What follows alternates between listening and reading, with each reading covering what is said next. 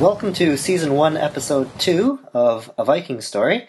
My name is Alan Laycock Fuchs, and this is an accompanying podcast for a novel that I've written, which is called Bloodsword Saga, Fear the North.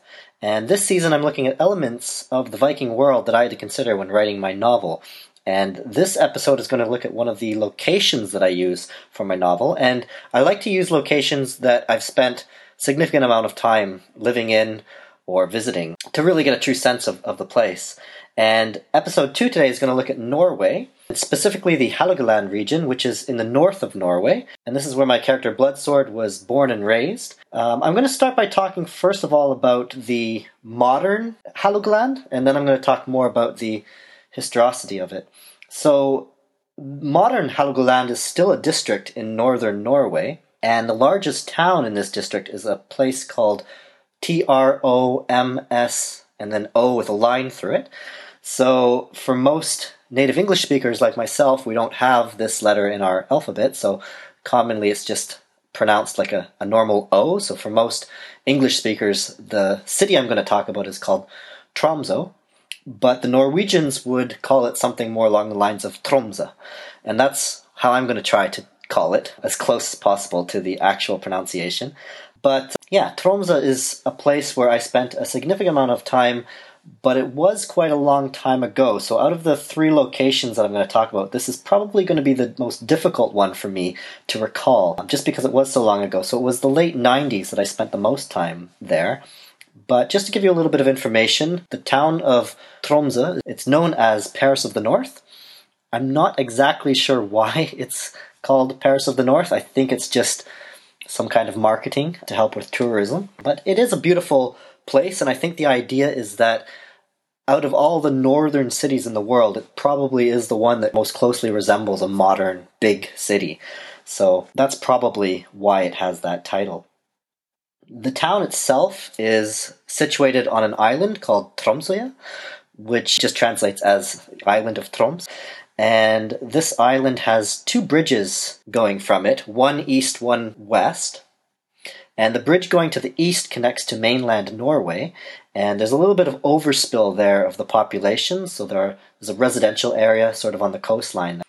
The other bridge, going west, connects to another island called Kvaløya, which translates as Whale Island, so I can imagine that the first settlers of this island, or at least the ones that gave it its current name, saw whales off the coast and named the island as such. But yeah, Tromsø has the most northern everything, basically. So the most northern university in the world, if not the most northern, then one of the most northern churches and hospitals and all sorts of things. So it does have all the modern conveniences. And when I was there, the most popular place was probably the Burger King.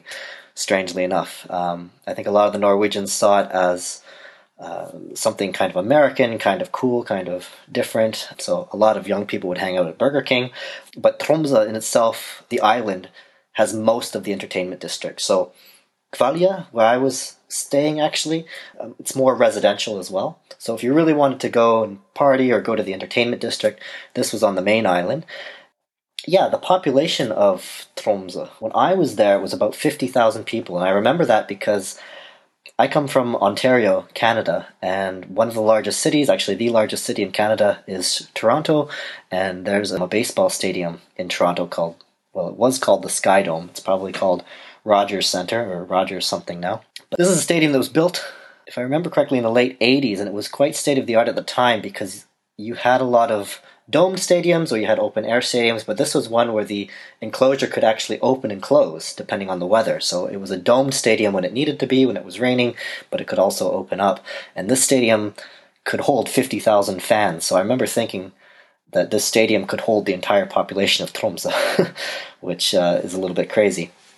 Now apparently the population is 70,000, which is incredible if true, because that would show a population increase of about 1,000 people per year, roughly, which is an incredible growth rate, I would think, for such a northern city. But there is quite an appeal to Tromsø, and I remember being there was a certain energy in the air and a certain creativity that you could feel. Maybe I was imagining it, but sometimes I do feel like I'm a little bit of a spiritual person, and I could feel this energy. And certainly myself, my creative juices were flowing, and I was more creative in Tromsø than probably anywhere else that I've experienced. And it's probably no surprise, but a lot of artists come from Tromsø as well. So perhaps there is something to it. Geographically speaking, you've got the island in the middle, connected to another island to the west, and to the mainland on the east. It's very mountainous. There's not a lot of good farmland, I would say. Probably it was a marine economy, and the lifestyle was very much focused on the fishery and water and trade and things to do with marine life. Also, because it's above the Arctic Circle, you get the midnight sun. So in the summer times, I wouldn't say it's balmy, but it's definitely t-shirt weather. It can get quite warm, and there's the Gulf Stream that actually goes up along the coast of Norway, so it doesn't get as cold as you would think. And then the winters, you get the polar nights, so 24 hours of darkness. So in the summer, it's 24 hours of daylight. In the winter, it's 24 hours of darkness. You get a lot of snow in the wintertime as well. So the people there just learn to live with it. A lot of people use sleds. So I saw people grocery shopping, for example, just with a sled. So this was kind of unique and interesting in the wintertime. Speaking about the history of the region, so I used Tromsø as sort of my base for Hålogaland when I was writing my novel. And this district was actually a kingdom in the Viking Age, and it persisted until the Middle Ages as well. So it was the most northernly Norse kingdom, and the name derives from possibly a royal person named Holgi. And this is what I kind of allude to in my novel as well, but it could also have derived from a more mythological character named Logi. And Logi was a Jotunheimer, which is a word often translated into English as giant, but like a lot of languages, it's hard to do a direct translation. So the Jotunheimer they could definitely be gigantic, big creatures, but they were more magical than what we typically think in the Western world when we think of giants. We think of kind of big ogres and, maybe even a little bit slow and perhaps slow in thinking as well. But the Jotunheimer were more magical, and they could actually transform and take different shapes. So maybe in their natural form they were larger, but actually they could take the form of a regular-sized human. They could take the form of a bird if they wanted to. So it's a bit misleading to call them giants. Perhaps a better word might be like wizard giants or something like that. But in my novel, I just call them Jotunheimer. I don't want to change the word. This is one of the reasons I sometimes prefer to just keep the original Norse word.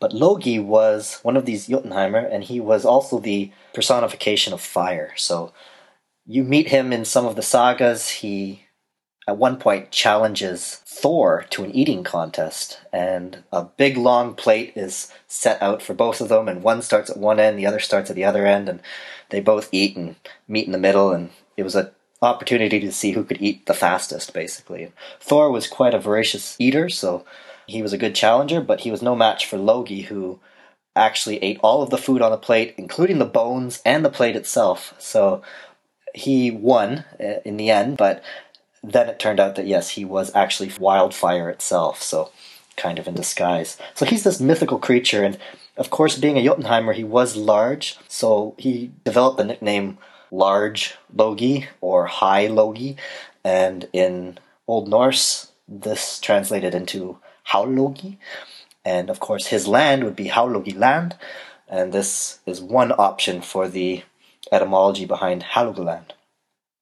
So actually in my novel, as I said, I kind of go with the royal explanation of this character Holgi, but I might actually change that because I actually prefer the other explanation, the more mythological one, but yeah, we'll see. So anyways, Hålogaland was this kingdom in the far north of Norway, but they weren't really isolated. There were a lot of the Salmi people living nearby, and there were also trading centers nearby, so probably one of the largest ones was the trading center of Borg, which would have been just a little bit south of Tromsø. And yeah, Borg was a place where they could have imported different materials that perhaps were difficult to obtain in this Hålogaland region. It's also thought that Borg exported this darker schist type of whetstone that was popular in many other parts of the Scandinavian world. No quarries have yet been found, but it is believed that this is where this dark schist originated from. So Borg was an important location, and it seems to have gone out of use around the time when my story is set, so I definitely allude to that also in my novel. But that's a little bit of background about at least one of the locations that I do use, and I think that's where I'll end today. But in episode 3, we're going to look at another place where I've lived, and that's Iceland, and I'll get into a lot more detail with this location because it's more recent that I was there myself. But in the meantime, if you'd like to get in touch, if you've got any questions, I'd love to hear from you. You can reach me at vikingstoryfaq@outlook.com. That's vikingstoryfaq. And thanks again for listening. Look forward to episode 3 in Iceland. And until then, cue Thor's thunder.